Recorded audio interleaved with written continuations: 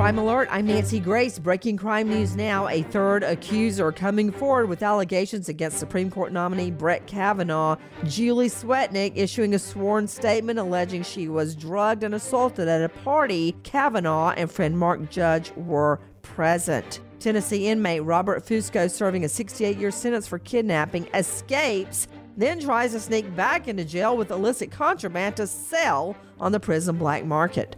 And singer Rihanna's house in Hollywood Hills broken into, second time this year. Neighbors say they saw 3 men fleeing in a silver vehicle. For the latest crime and justice news, go to crimeonline.com. This Crime Alert brought to you by Simply Safe. Security systems do deter burglars. I recommend Simply Safe. 24/7 monitoring, $14.99 a month. No long-term contract. Go to simplysafe.com/Nancy today. Simplysafe.com/Nancy. With this Crime Alert, I'm Nancy Grace.